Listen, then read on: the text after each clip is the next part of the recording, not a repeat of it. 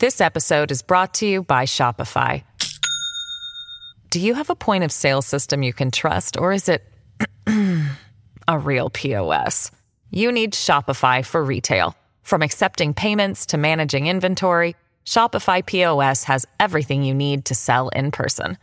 Go to shopify.com/system, all lowercase, to take your retail business to the next level today. That's shopify.com/system. Welcome. You're listening to the Malcontent News Russia-Ukraine War podcast, the show that cuts through the fog of war and updates you about the ongoing conflict in Ukraine. Don't forget to like, comment, and subscribe on Apple Podcasts, Spotify, and Google Podcasts. Hello, I'm Marina Yevshan, co-host of the Russian-Ukraine War Report podcast, and today is September 22nd, 2023. It's been 3,496 days since Russia's illegal occupation of Crimea on January 27, 2014, and 1 year and 211 days since Russia expanded its war of aggression against Ukraine. Today's podcast looks back at yesterday's events, and Zarina Zabriskie, executive producer and co-host, will join me today with her ongoing coverage in Kherson. There are map updates today, and you can see our Russia-Ukraine war map to help you visualize the areas discussed. You can find a link in the podcast's description. The Russia-Ukraine War Report is compiled by a team from around the world. Today's report includes information from our direct contacts and journalists in Ukraine, the Russian Ministry of Defense and the Ukrainian General Staff of the Armed Forces of Ukraine morning reports, operational commands north, south and east of Ukraine, open source intelligence, our in-house team of analysts and geospatial experts, and pro-Ukrainian and pro-Russian mail bloggers and social media channels with a track record of trying to be accurate. We have one mission: the truth, because the truth matters. Let's start with the daily assessment. The Russian Ministry of Defense remains in a chaotic state, incapable of creating mission cohesion between penal units, mobics, conscripts, elite forces, and proxy forces.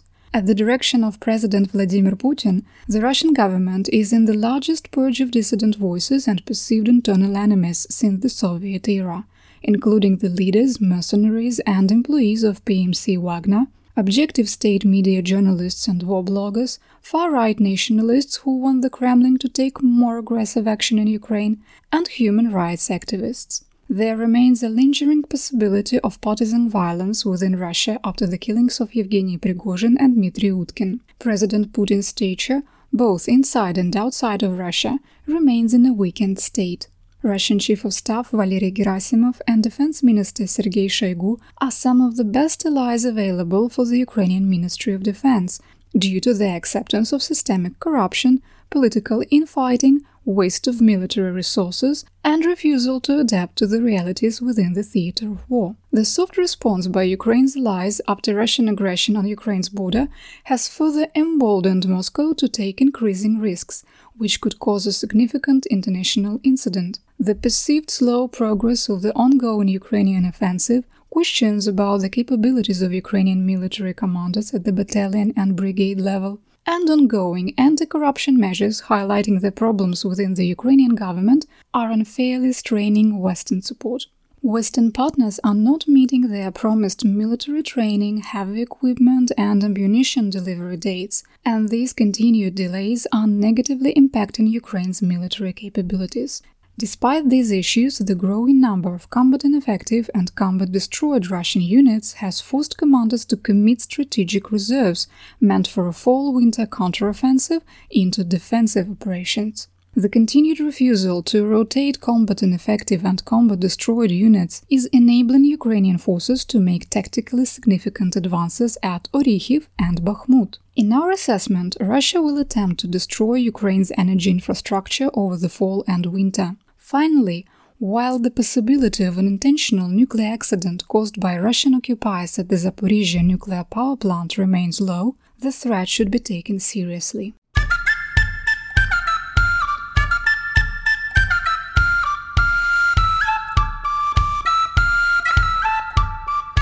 Today's action report starts in the Donbass. In the Bakhmut Area of Operation, or AO, the General Staff of the Armed Forces of Ukraine, or GSAFU, said a Russian attack northeast of Grigorivka was repulsed.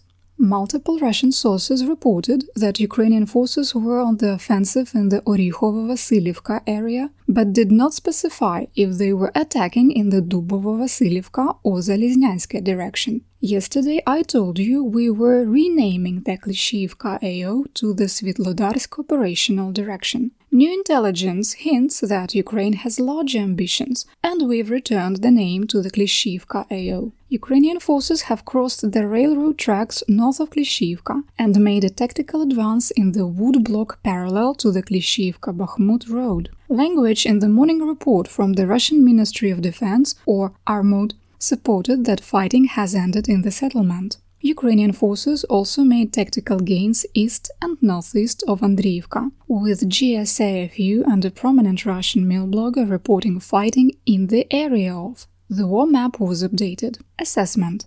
It is a sound military decision to push Russian troops north toward Bakhmut and east toward Zaitsevo. The more territory Ukraine can control northeast and southeast of the plateau west of Klishchiivka will enhance fire control on Russian ground lines of communication, or GLOCs, that's supply lines.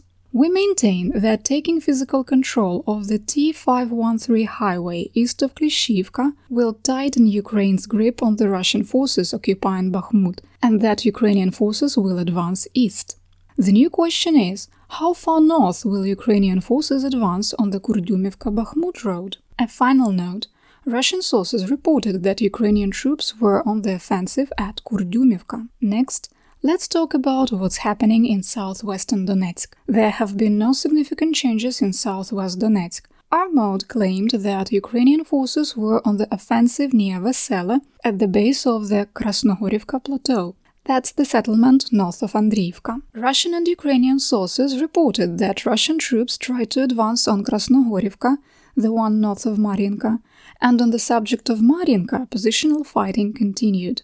In the Vuhledar AO, GSAFU reported that a Russian attack in the district of Mykilske was unsuccessful. Northwest of Staromlynivka, a prominent Russian mail blogger reported that Ukrainian forces continued offensive operations near Priyutne on the Zaporizhzhia-Donetsk administrative border. Russian forces attacked civilian areas of Kurakhove, west of Mariinka, with rockets, causing widespread damage and fires. 13 people were wounded in the overnight attack. In occupied Donetsk, Russian troops and civilian engineers continued to build new defenses from Manhush to Nikolske, including half-height Dragon Teeth north of the M14 highway, the critical Crimea land bridge GLOC.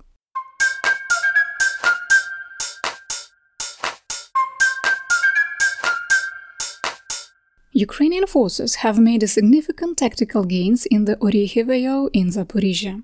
On the western edge of Verbove, a new video released by the Russian 247th Airborne Assault, or VDV Regiment, showed Ukrainian forces evacuating wounded troops under artillery fire.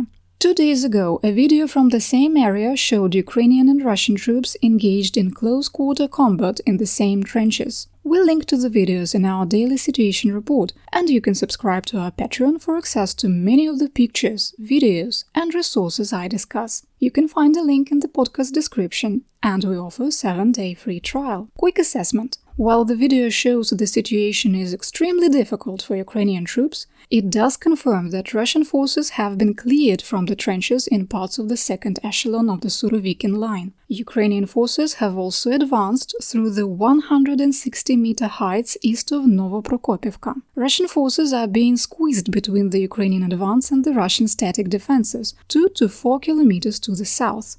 Additionally, Ukrainian forces have pushed westward, reaching the eastern edge of Novoprokopivka.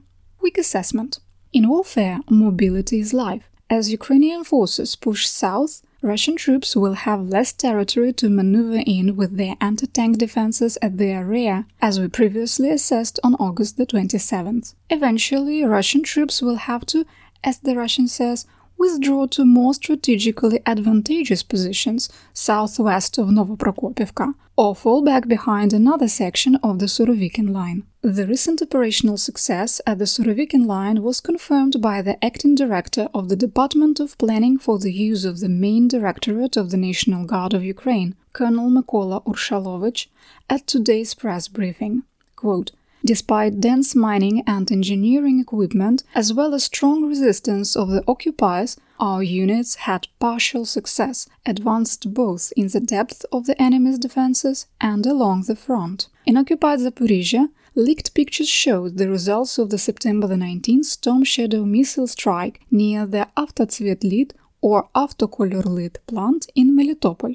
An official with the Security Service of Ukraine, or SBU, said that the commander of the Russian 58th Combined Arms Army and his chief of staff were wounded.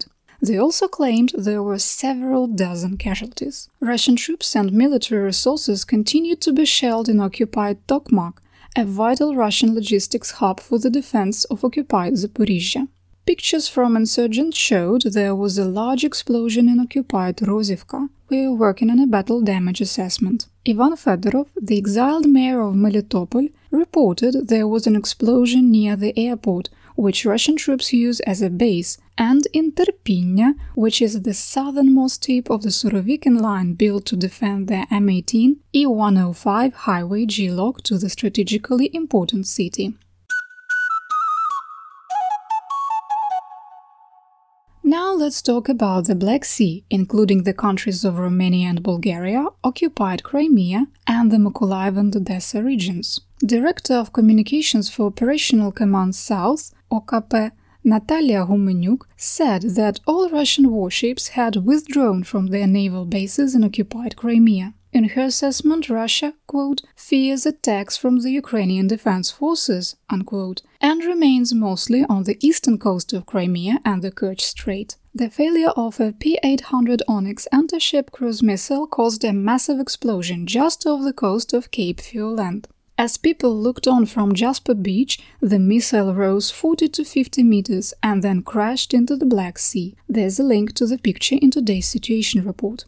Satellite images from Planet Labs shared by Radio Liberty confirmed that Storm Shadow cruise missiles struck the alternate headquarters of the Black Sea Fleet at Verkhnyo-Sadova. The before and after video showed that half of the compound was wiped from the map. While one P-800 Onyx cruise missile failed, another didn't, striking a recreational area in the Bilgorod-Dnistrovsky district of Odessa.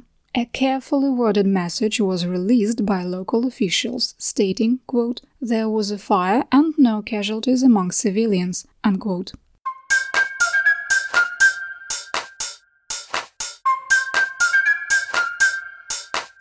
Russian forces continued to batter the civilian areas of Free Kherson. Over the last 24 hours, 7 civilians were killed and 12 wounded. Russian forces conducted 82 fire missions, firing 383 artillery rounds, mortars, Grad rockets from multiple launch rocket systems, indirect fire from tanks, drone-delivered IEDs, and UMPK glide bombs. Kherson Oblast Administrative and Military Governor, or OVA, Alexander Prokudin, reported 1 person was killed and 2 wounded in Bilozerka, where my co-host Zarina Zabriskie reported from on Wednesday. You can hear her interview with the resistance leaders who held the Russian advance back at Bilozerka for 20 days in March 2022 in our September the 21st podcast. The settlement of Lvova on the Dnipro River was bombed by the VKS using UMPK glide bombs, killing a pensioner.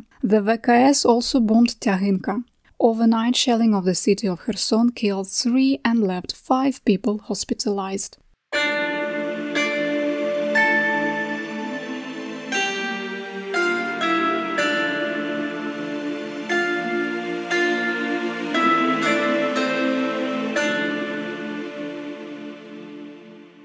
In western and central Ukraine, I have an update on the missile strike in Cherkasy. A video was released showing the moment a warhead from a damaged Russian cruise missile struck the hotel. Cherkasy Oblast OVA Igor Taburets said search and rescue operations ended with 11 people injured and 13 rescued, including 1 trapped in the rubble. In the Kyiv region, Ukrainian officials confirmed a Russian cruise missile hit the Pepsi bottling plant in Vishneva. The adjacent distribution center was severely damaged, with Pepsi products scattered across the area. The warehouse also stored bottled water and dairy products. In response to the targeted strikes on Ukraine's power infrastructure, Kyiv officials are prepared to open more than 450 points of invincibility in the event of widespread outages. Over the summer, 20 of the centers remained open. During the winter months, points of invincibility provide a place to warm up, charge electronics, access the internet, get a hot drink and food, and at some locations, basic medical care.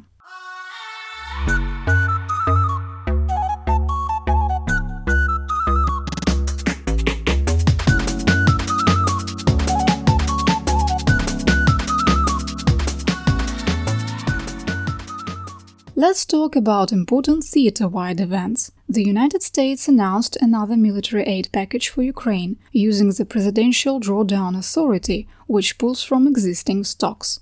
Today's $325 million package includes air defense missiles, rockets for HIMARS, air defense systems, anti-ammunition, and more. A complete list is available on our daily situation report. Sweden delivered 10 Stridsvagn 122 main battle tanks, or MBTs, which are Swedish-modified German Leopards 2A5s. Germany announced another aid package had been delivered to Ukraine. It includes 4 HX-81 trucks with semi-trailers, 12 Mercedes-Benz Zetros trucks, and 17 satellite communication terminals. Ukrainian President Volodymyr Zelensky met with the United States Secretary of Defense Lloyd Austin. They discussed continuing to provide Ukraine with military support and the supply of artillery systems and long-range weapons. They also finalized the details of developing a military technical and defense industrial cooperative between Ukraine and the US. Secretary Austin also said the first Abrams M1A1 MBTs would be delivered to Ukraine in the, quote, coming days. National Security Advisor to the US President, Jake Sullivan, told reporters that President Joe Biden had decided that he would not provide ATACMS to Ukraine yet, but he did not rule it out in the future. Listen. Shh. Do you hear that? That's the sound of our analyst team screaming. The President of Poland, Andrzej Duda, said that the statement about the suspension of arms supplies to Ukraine was distorted by the press. Quote, the Prime Minister's words were interpreted in the worst possible way, Duda said during an interview on Polish TV. Duda continued, we both had the same position. We cannot hand over our new weapons, which we are now buying billions of dollars for the Polish army to strengthen the security of Poland. I will be the first to oppose the transfer of these new weapons that we are currently receiving from South Korea or the United States, such as the new Abrams, the Patriot, or the HIMARS. You're listening to the Malcontent News Russia-Ukraine War Podcast. Our team of journalists, researchers, and analysts is funded by readers, listeners, and viewers just like you. To support independent journalism, please consider becoming a patron. You can find us on patreon.com/Malcontent News. What's going on in Russia? It's time for Mobilization, Mobix, and Mir. An investigation by Important Stories and the Conflict Intelligence Team concludes that since September 21st, 2022, the first day of partial mobilization in the Russian Federation, the average lifespan of a Russian Mobic is 4.5 months. 1 in 5 were killed within 60 days of mobilization. The study found that more than half of the Mobics killed in action were between 30 and 45. Another investigation by Mediazona, which reviews public court records in Russia, found more than 3,000 Russian soldiers have been charged with desertion since January 1st, 2023. Almost a full brigade. The number of cases is accelerating, with Russian courts filing more than 500 cases in July. On the first anniversary of partial mobilization, family members of Mobics appeared to have coordinated a quiet protest on Russian social media. Thousands of posts on VK, the Russian equivalent of Facebook, demanding that their family members be allowed to rotate from the front, or for those whose contacts have expired, be sent home. State Duma deputies have been barred from future travel to occupied Ukraine, and any members currently there must leave. The Russian Security Council made the decision in early September. Travel will only be permitted for humanitarian causes and must be coordinated with Minister of Defense Sergei Shoigu and Chief of the General Staff Valery Gerasimov. Why would Shoigu and Gerasimov not want State Duma deputies to see the situation in Ukraine with their own eyes? United Russian State Duma Deputy Lieutenant General Andrei Gurulev said the only way Russia can win is by mobilizing all of the unemployed and forcing all Russians to work 12 to 15 hours a day strictly on the war effort. Gurulev justified the call, saying that during the Great Patriotic War, no one asked questions. Gurulev left out the part that Soviet citizens who asked too many questions during the Great Patriotic War were shot. The State Duma has passed a resolution declaring September the 30th as the day of reunification, with another illegal and unrecognized declaration that the annexed territories of Donetsk, Luhansk, Zaporizhia and Kherson are part of Russia. The declaration coincides with finalizing the fake elections held during the first 11 days of September. Private military company Wagner Group employees have been forced to provide 24-hour security at Yevgeny Prigozhin's grave, and security cameras have been installed. The mercenary leader's gravesite has been robbed and vandalized, including the theft of a violin and a sledgehammer. A Russian Mir is on full display.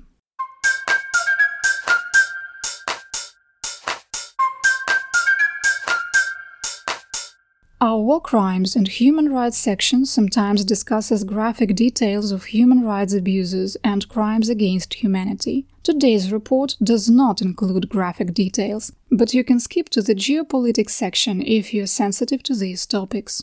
In Mariupol, Russian occupiers continued to gather any books written in Ukrainian or included topics of Ukrainian history, language, and culture for destruction. The Geneva Convention considers destroying scientific, educational, and cultural institutions a war crime. United Nations Secretary-General Antonio Guterres accused Russia of war crimes in Ukraine. He said there was documented evidence of, quote, conflict-related sexual violence, arbitrary detention, and extrajudicial killings, unquote, adding that the executions were carried out mainly by the Russian military. The head of the Public Relations Department of the State Special Service of Transport of the Ministry of Defense of Ukraine, Colonel Vitaly Kirillov, said that 174,000 square kilometers of Ukraine were covered with explosives, including landmines and dud munitions. Over 80 teams of explosive ordnance disposal engineers are working to demine the liberated territories. Additionally, more than 20 demining machines from 12 nations are clearing non-combat areas. The machines are vitally important for Ukraine.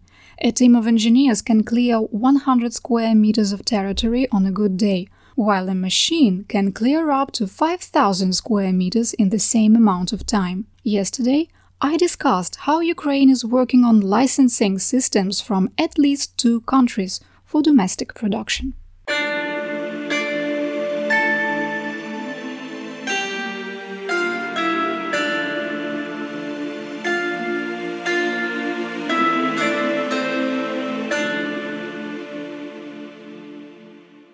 It was a very busy day in geopolitics.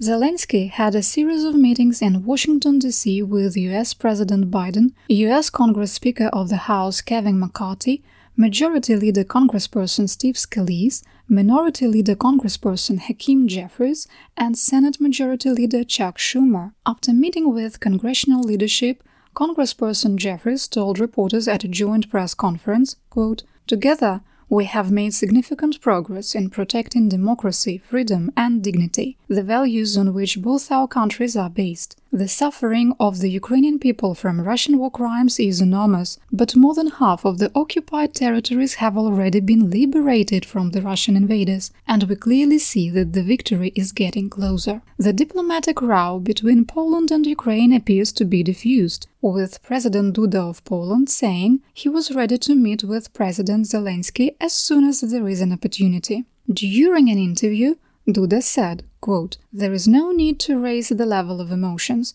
as this is a dispute that concerns a very small segment of Ukrainian-Polish relations." In an additional sign that cooler heads would prevail, Ukraine and Poland agreed to meet within the next few days to find a solution on grain exports. According to the Ministry of Agrarian Policy and Food of Ukraine, both nations agreed to develop an option for cooperation on export issues that would benefit both parties. Early in the week, the ambassador of Ukraine was summoned to the Ministry of Foreign Affairs of Poland because of Zelensky's speech at the UN General Assembly. During his address, the Ukrainian leader accused Poland of, quote, helping to set the stage for the Moscow actor, unquote, in response to the Polish embargo of Ukrainian grain in defiance of a European Commission order. Norway plans to join Finland, Estonia, Latvia, Lithuania and Poland in blocking access to cars with Russian registration from entering its nation. Secretary of State of Norway, Eivind Vad Pettersson, told reporters, "We are currently considering how to do this and will quickly come back with effective measures." Bloomberg reported the United Arab Emirates is considering introducing controls to limit the grey market export of sanctioned and dual-use goods to Russia. Over the last 18 months, the amount of semiconductors and advanced electronics from Europe and the United States passing through the UAE has dramatically increased. Investigations have repeatedly shown that many of these electronics end up in Russian weapon systems.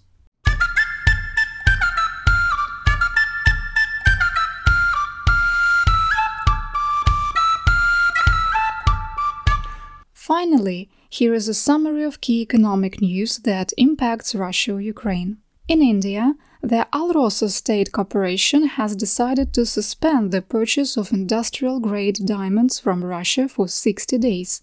Alrosa was one of Russia's largest customers and is suspending purchases due to, quote, concerns about declining demand for diamonds in international markets. The head of Gazpromneft, Alexander Dyukov, warned that Russian gasoline, diesel and aviation fuel exports restrictions would create a more serious energy crisis. He said that export restrictions would improve the domestic fuel supply in the short term, but long term they would reduce refinery output, sparking a worse fuel crisis. Russian ministers were unfazed and announced they were implementing temporary restrictions on the export of gasoline and diesel fuel to stabilize the domestic market.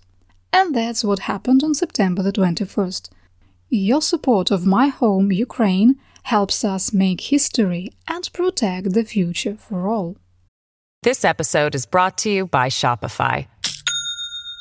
Do you have a point of sale system you can trust, or is it a real POS? You need Shopify for retail. From accepting payments to managing inventory, Shopify POS has everything you need to sell in person. Go to shopify.com/system, all lowercase, to take your retail business to the next level today. That's shopify.com/system.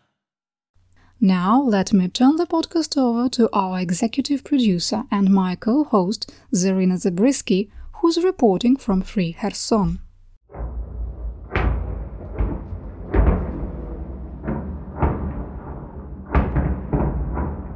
Today, on September 22nd, the Russian military continue to attack Kherson. I hear the explosions from outside the window as I'm working on this podcast. As a result of shelling in Kherson Oblast on September 21st, 7 people were killed and 12 were wounded. The Russian military shelled the territory of the Kherson region 82 times during the day. According to the head military administration, they targeted residential areas. One of the interviews that I'm bringing to you today was interrupted by such attack. 7 fires broke out in the Kherson region due to the Russian shelling. In particular, they fired on Bilozerka, the heroic village I was telling you about during our last podcast, and 1 person was killed. 2 others were wounded. Russian troops are extremely actively shelling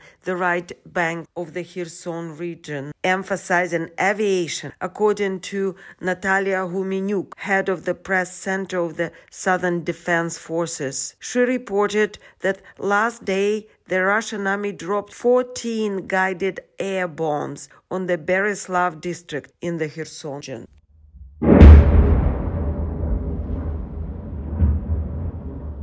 And a lot is happening on the international arena today. So we will look into the important business of trade in Europe. Slovakia and Ukraine have agreed to lift the ban on Ukrainian grain imports, according to Reuters. The agencies state that the agricultural ministers of Slovakia and Ukraine have agreed to establish a grain trade licensing system, which will allow the important ban on 4 Ukrainian products into Slovakia to be lifted. Additionally, the Slovakian ministry noted that Ukraine has agreed not to file a complaint with the World Trade Organization. Importantly, Ukraine and Poland have agreed to find a solution regarding grain export, as was reported by the Ministry of Agrarian Policy and Food. The parties have agreed to work out a mutually beneficial approach to export issues in the near future. The next round of negotiations will take place in the coming days. By that time, both sides will have prepared their respective questions and prepare its proposals accordingly. Meanwhile, we're here to discuss the situation with Dawn Arles.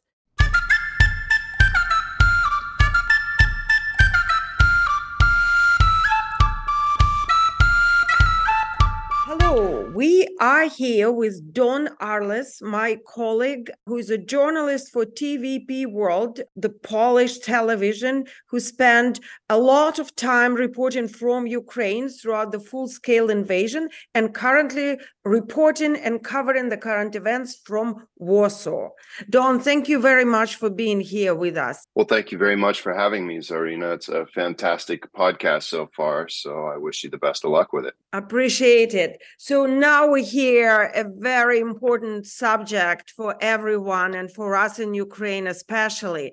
As we know, in recent developments, Prime Minister of Ukraine, Denis Shmyhal, proposed a compromise on grain exports to Poland, Hungary, and Slovakia. And Ukraine currently plans to sue these countries at the World Trade Organization over unilateral restrictions on Ukrainian agricultural imports. At the same time, Ukraine suggests a compromise scenario to the European Union and neighboring countries involving verification and approval of exported goods. Could you please explain the details of the compromise that Prime Minister Denis Shmyhal has proposed regarding grain export to Poland specifically and also Hungary and Slovakia? The first thing I think I'd like to point out here is that Polish parliamentary elections are just around the corner. And the same is true down in Slovakia. Hungary, let's put in a little bit of a different box, if you will. If we are familiar with the opinion of Hungary and how Hungary has been involved or not involved in this war so far. Here in Poland, of course, as I mentioned, the elections are just around the corner, and it has come out that, well, there is quite a significant amount of grain that has hit the domestic market here in Poland, and that, of course, causes prices to fall and causes more unsettlement, if you will, amongst Poland's farmers, with them sitting on a lot of grain that they're not able to sell. But it's not just grain, it's also Ukrainian food products.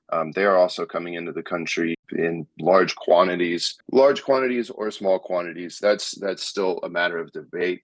Let's get to your question, and that is the reaction of the Ukrainian government to this development that Poland will ban the import of Ukrainian grain and foodstuffs. The immediate reaction from Kiev was to take Poland to court in the World Trade Organization. And well, I can just say that didn't hit home very well. Maybe that wasn't the best diplomatic move at the beginning. And I think from the Polish perspective, at least now, the proposal of a compromise is not really addressing the problem. The problem is that there are large quantities of Ukrainian grain and agricultural products and foodstuffs entering the Polish market, causing problems within Poland's own domestic market. Now, Poland has been a staunch supporter of Ukraine ever since way before the full-scale invasion of Ukraine. For several years now, this government has been supporting Ukraine in every fashion it typically can and sees possible. Therefore, as I mentioned, you got elections, you've got farmers, so that's a large community, and it's still a very large base for the law and justice electorate. And therefore, you're going to see a move like this to try and calm people's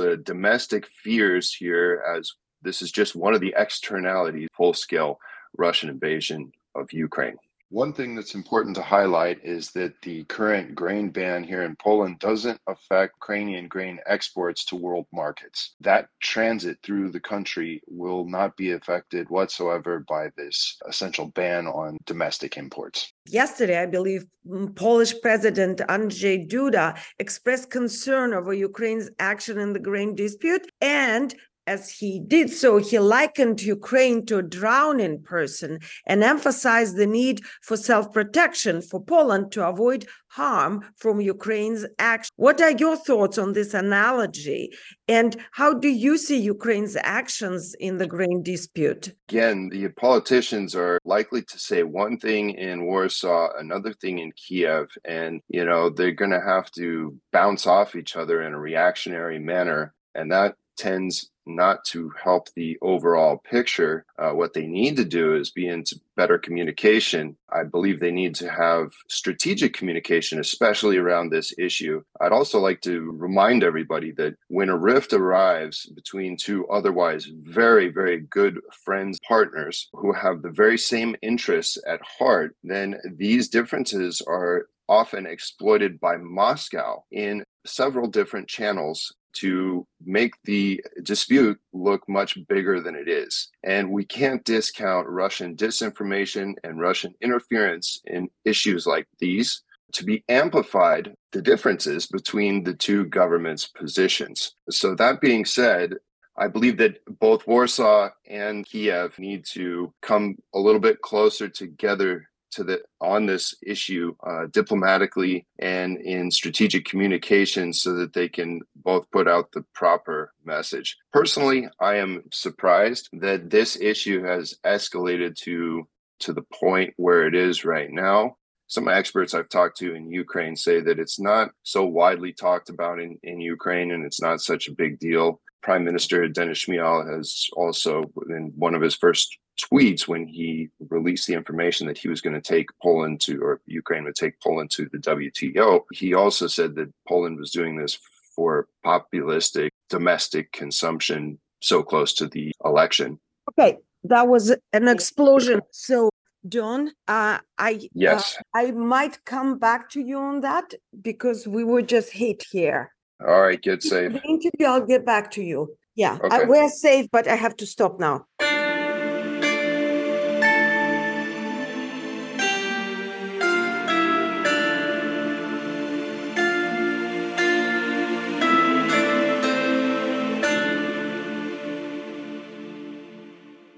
This was quite a dramatic pause, and now we're back talking to Don Arles. And Don, of all people, has been in a similar situation before with me on the other end doing interviews, so he's very well aware of how this goes. And we will get back to our very important subject of Ukrainian-Polish relations. Poland supposedly soon to stop providing support for Ukrainian refugees in 2024. Support currently includes canceling residency requirements, providing work permits, free education, healthcare access, and family benefits. Can you possibly provide insights why Poland has decided to end support for Ukrainian refugees in 2024? And is it connected with the current rising tension? Poland was the first country to offer Ukrainian refugees, first of all, not only safe haven, not only take down all border controls as the refugee crisis was unfolding in the first days of the war. I was down in the area covering that at the beginning of the war, and it was quite dramatic. Now, to see, I've lived in Poland for a long time, to see Poland step up the way it did in the first days of the war and maintain that and even double down and extend all of the possible social benefits that it allows its own citizens, but to extend them to Ukrainians who are fleeing the war and living over here, some of which have lived here since the outbreak of the war. It is quite a fantastic deed by the Polish government. That being said, of course, the social benefits add up. They take away from the state budget, talking about at least over 1.5 million Ukrainians who are still in Poland and receive those benefits. So it is quite an undertaking.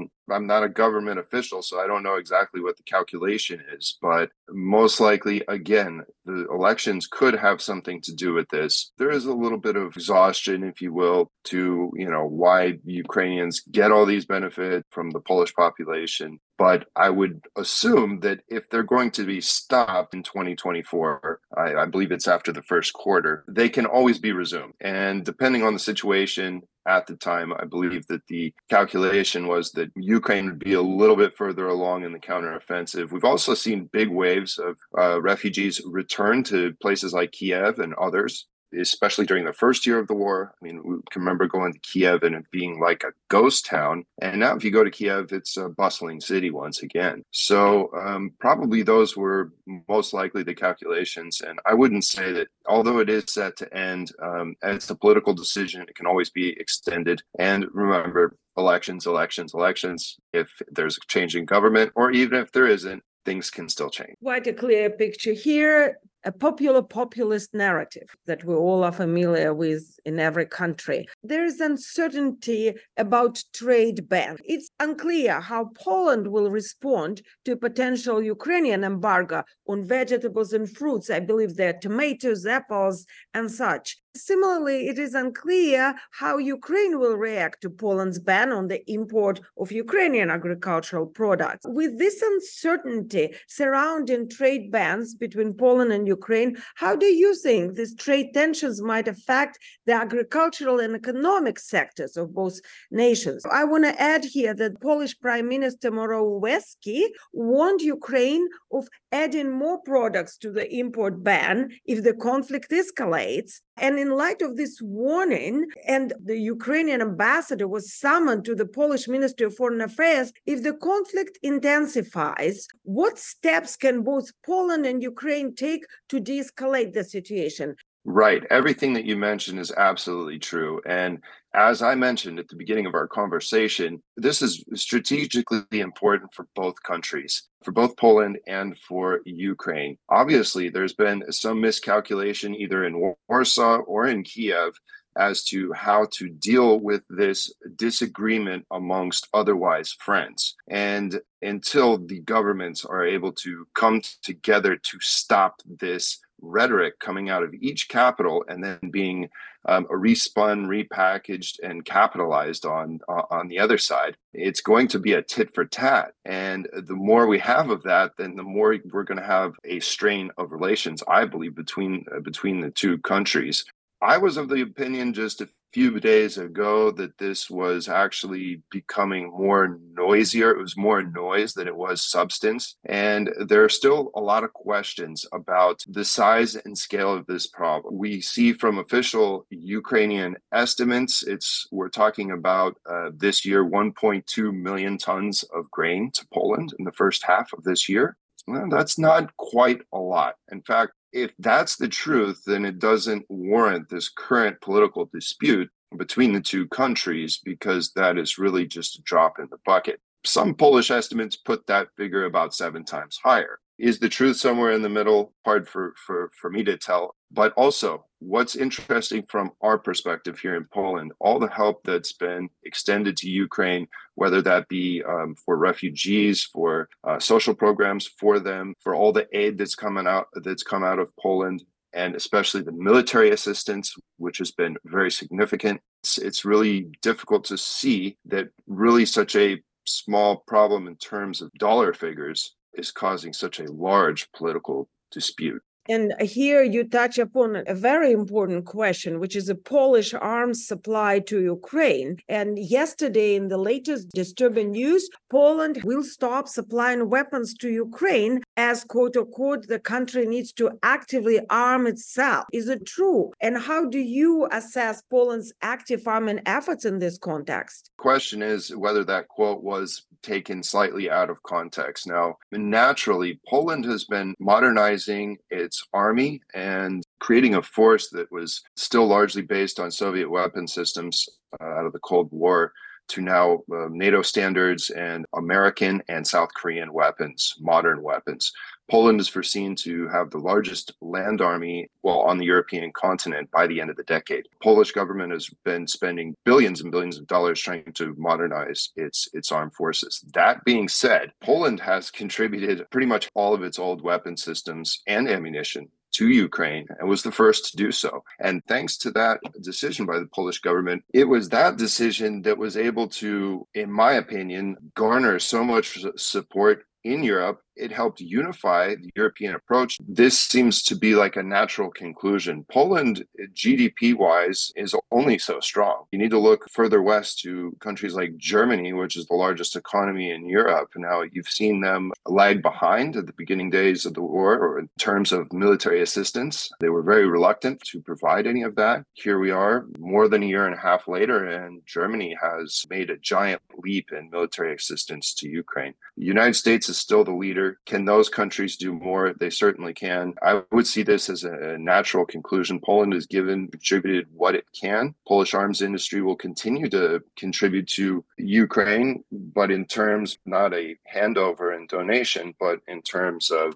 purchases that are facilitated by a lot of the aid that Ukraine gets from the United States and others. Brilliant points. Thank you for that. And I have followed the volunteers from Poland delivering humanitarian aid. It was tremendous help in the beginning of the war and continues quite a bit. I know of these multiple efforts in Odessa. To end on a positive note, despite the grain scandal, the Deputy Prime Minister of Poland also mentioned that continued support for Ukraine is to be expected. I want to bring up something that you have mentioned. We cannot underestimate the Kremlin's ability to exploit any discrepancy in the dynamics, and not just Poland, but other neighboring countries, and using the ability to amplify anything through the mass and social media, which is divide and conquer. Any kind of disagreement, screaming that Poland and Ukraine will not be doing anything together anymore. This is just one of those issues that is really hard to dissect, even for people that, like myself and like you, that sit here and are constantly evaluating the relationships that we have. An issue like this comes up, and really it's a golden egg for Moscow, especially before Polish elections. Really, we have to do our homework, and we have to try and discern exactly what it is that's important in such a situation. Poland has been a very staunch supporter of Ukraine and Ukraine's victory against Russian aggression. That will continue to be the case despite the fact that there is a political dispute over these grain imports. It's in Poland's strategic and moral interest that Ukraine come out of this war victorious, and Poland will more than likely support that all the way. Don Arles with TVP World, reporting from Warsaw. Thank you, Don, for your brilliant analysis, and we will certainly come back. Thank you. Okay, thank you, Zarina. So I'm here with Anton. Anton, could you please introduce yourself? Hi, Zarina. Pleasure meeting with you and being on your podcast. My name is Anton Kirichenko, and I'm the founder of Ukraine Animal Rescue, an organization that is dedicated to save animals that lost their homes and owners because of the war. Well, thank you so much for doing this. I have seen so many animals. This help. What brings you here? I came here on a mission to see what animals we can help and in which way. First and foremost, we always bring food for animals, dry food, wet food. The goal is to feed as many animals as possible, then give away the food for people who care for those animals. Maybe they have animals of their own, maybe there's some lost animals. We also try to see how we can take animals with us if they need urgent care, if they're in a rough shape, somebody who's really in a dire situation. The most important, we're trying to see how we can impact the existing community that helps and cares for so many animals, for locals, how we can organize the consistent support of them, that they can still keep feeding those animals, they keep them warm. There's one person sometimes cares for 20 animals at the same time every day. This is wonderful Valentina. She just came out of her apartment. Let's help her out and give her some food. I'm very happy. This is also my friends. Oh, wonderful. You speak English. Yeah. They don't have house anymore, so we take care about them also. So how many dogs do you take care of? Now here it's just 6, coming more. So like 6 permanently plus some visitors. Around 10. 4 kids in apartments, 5 kittens plus mom, so 6, 10, and then 6 more cats in apartments that have been left by the owner. Yeah. So totally 16 cats, and from 6 dogs regularly plus incomers back and forth up to 10. You build this little homes. How much do you spend on the food for cats and dogs every month? For dry food every month I spend around 4,000 grivna. Like this wet food, so it's around 2,000. All the medical care. It's around $250. Yeah. There's only for food and basic medical vet care. Valentina built this energy barrier that the dogs will follow her until very least place here, but they'll never go to the kittens. Then she comes back and they follow her. Look, we're gonna follow us now. Look at this. You said that you sometimes take some animals. Can you talk a little bit about what is your base and if you have a shelter? We rent in a house in Kyiv Oblast. We have 5 dogs, all large dogs. Nobody wants to adopt large dogs. And we have 6 cats. 4 of those dogs were rescued, 3 from Hostomel and 1 from Kherson Prior. 5 cats that have been rescued, they're also rescued from the Hostomel. And what happened in Ukraine, there's not a lot of people who can adopt animals, and there's so many animals that need that. It's very hard to bring the animals abroad, cost-wise, logistics-wise. Trying to do what we do, keep on doing what we're doing on the most impactful and helpful way for animals in the community. Currently you're in Kherson, and according to some reports, yesterday was one of the heaviest night, and today was the heaviest morning of shelling since last November, since the moment of liberation. You are risking your life rescuing these animals. What moves you? What's your motivation? You know, everybody needs a purpose. I never expected to be a volunteer, help people, help animals in such way. But this war put me in a position that I need to find my place and help and do whatever I can in the most impactful way. And I love animals, so it's kind of win-win. I want my country to win. There is people on the front lines and there is people behind the front lines who have to do something every day to bring relief, help, and victory. And that is so laudable. Thank you so much for doing this. You have mentioned to me in a conversation that you started to focus on animal rescue when you first visited Bucha after the liberation. Can you talk about this a little bit, about your impression of these days? It was almost surreal, and it didn't feel to see this because the only things I saw like that before was in the movies. Like, there is no way you could think that places you visited hundreds and hundreds of times, because my sister lived in Vorzel. I just saw this. It was a post-apocalyptic scenario. I still cannot believe what I saw. Destroyed buildings, destroyed cars, abandoned cars, rockets and shells unexploded everywhere, burned out military equipment. I still cannot. What caught your eye? How did you first notice the animals? Was it a cat or a dog? What was the first animal that made you think, oh, this is it, I now need to be rescuing the animals? I think that was a very clear moment at some point. Either in Hostomel, there is 2 multi-apartment buildings, 5-story buildings. They're pretty visible. They're both been heavily damaged, almost pretty much destroyed. And when we came there, first, it was a couple of days after liberation. There's been only a couple people living there. 1 elderly lady, couple guys, and there is just animals, cats, dozens of cats. And you can see they're very well groomed. They used to groom themselves. Dogs. There's been so many of them. Animals used to live in those apartment buildings. They always stick to their home, which was destroyed. It was a very heartbreaking moment. One of the apartment buildings later was Banksy artwork. We came there before Banksy, before it was ready to be painted. That was just the first time we were like, we have so much food for people, but we gave away all the food and we still have left. But we had very few for animals. And we said, okay, the balance have to shift to those who are really, really need help. And later down the road, people start receiving more and more help. Animals, not so much. Yes, there is an organization that still care for them, but there's just so many of them. There's just so many of them that lost their homes. And what are your plans now that you will be finishing your rescue operation in Kherson? Are you heading back to Kyiv? Are you planning any other trips around Ukraine?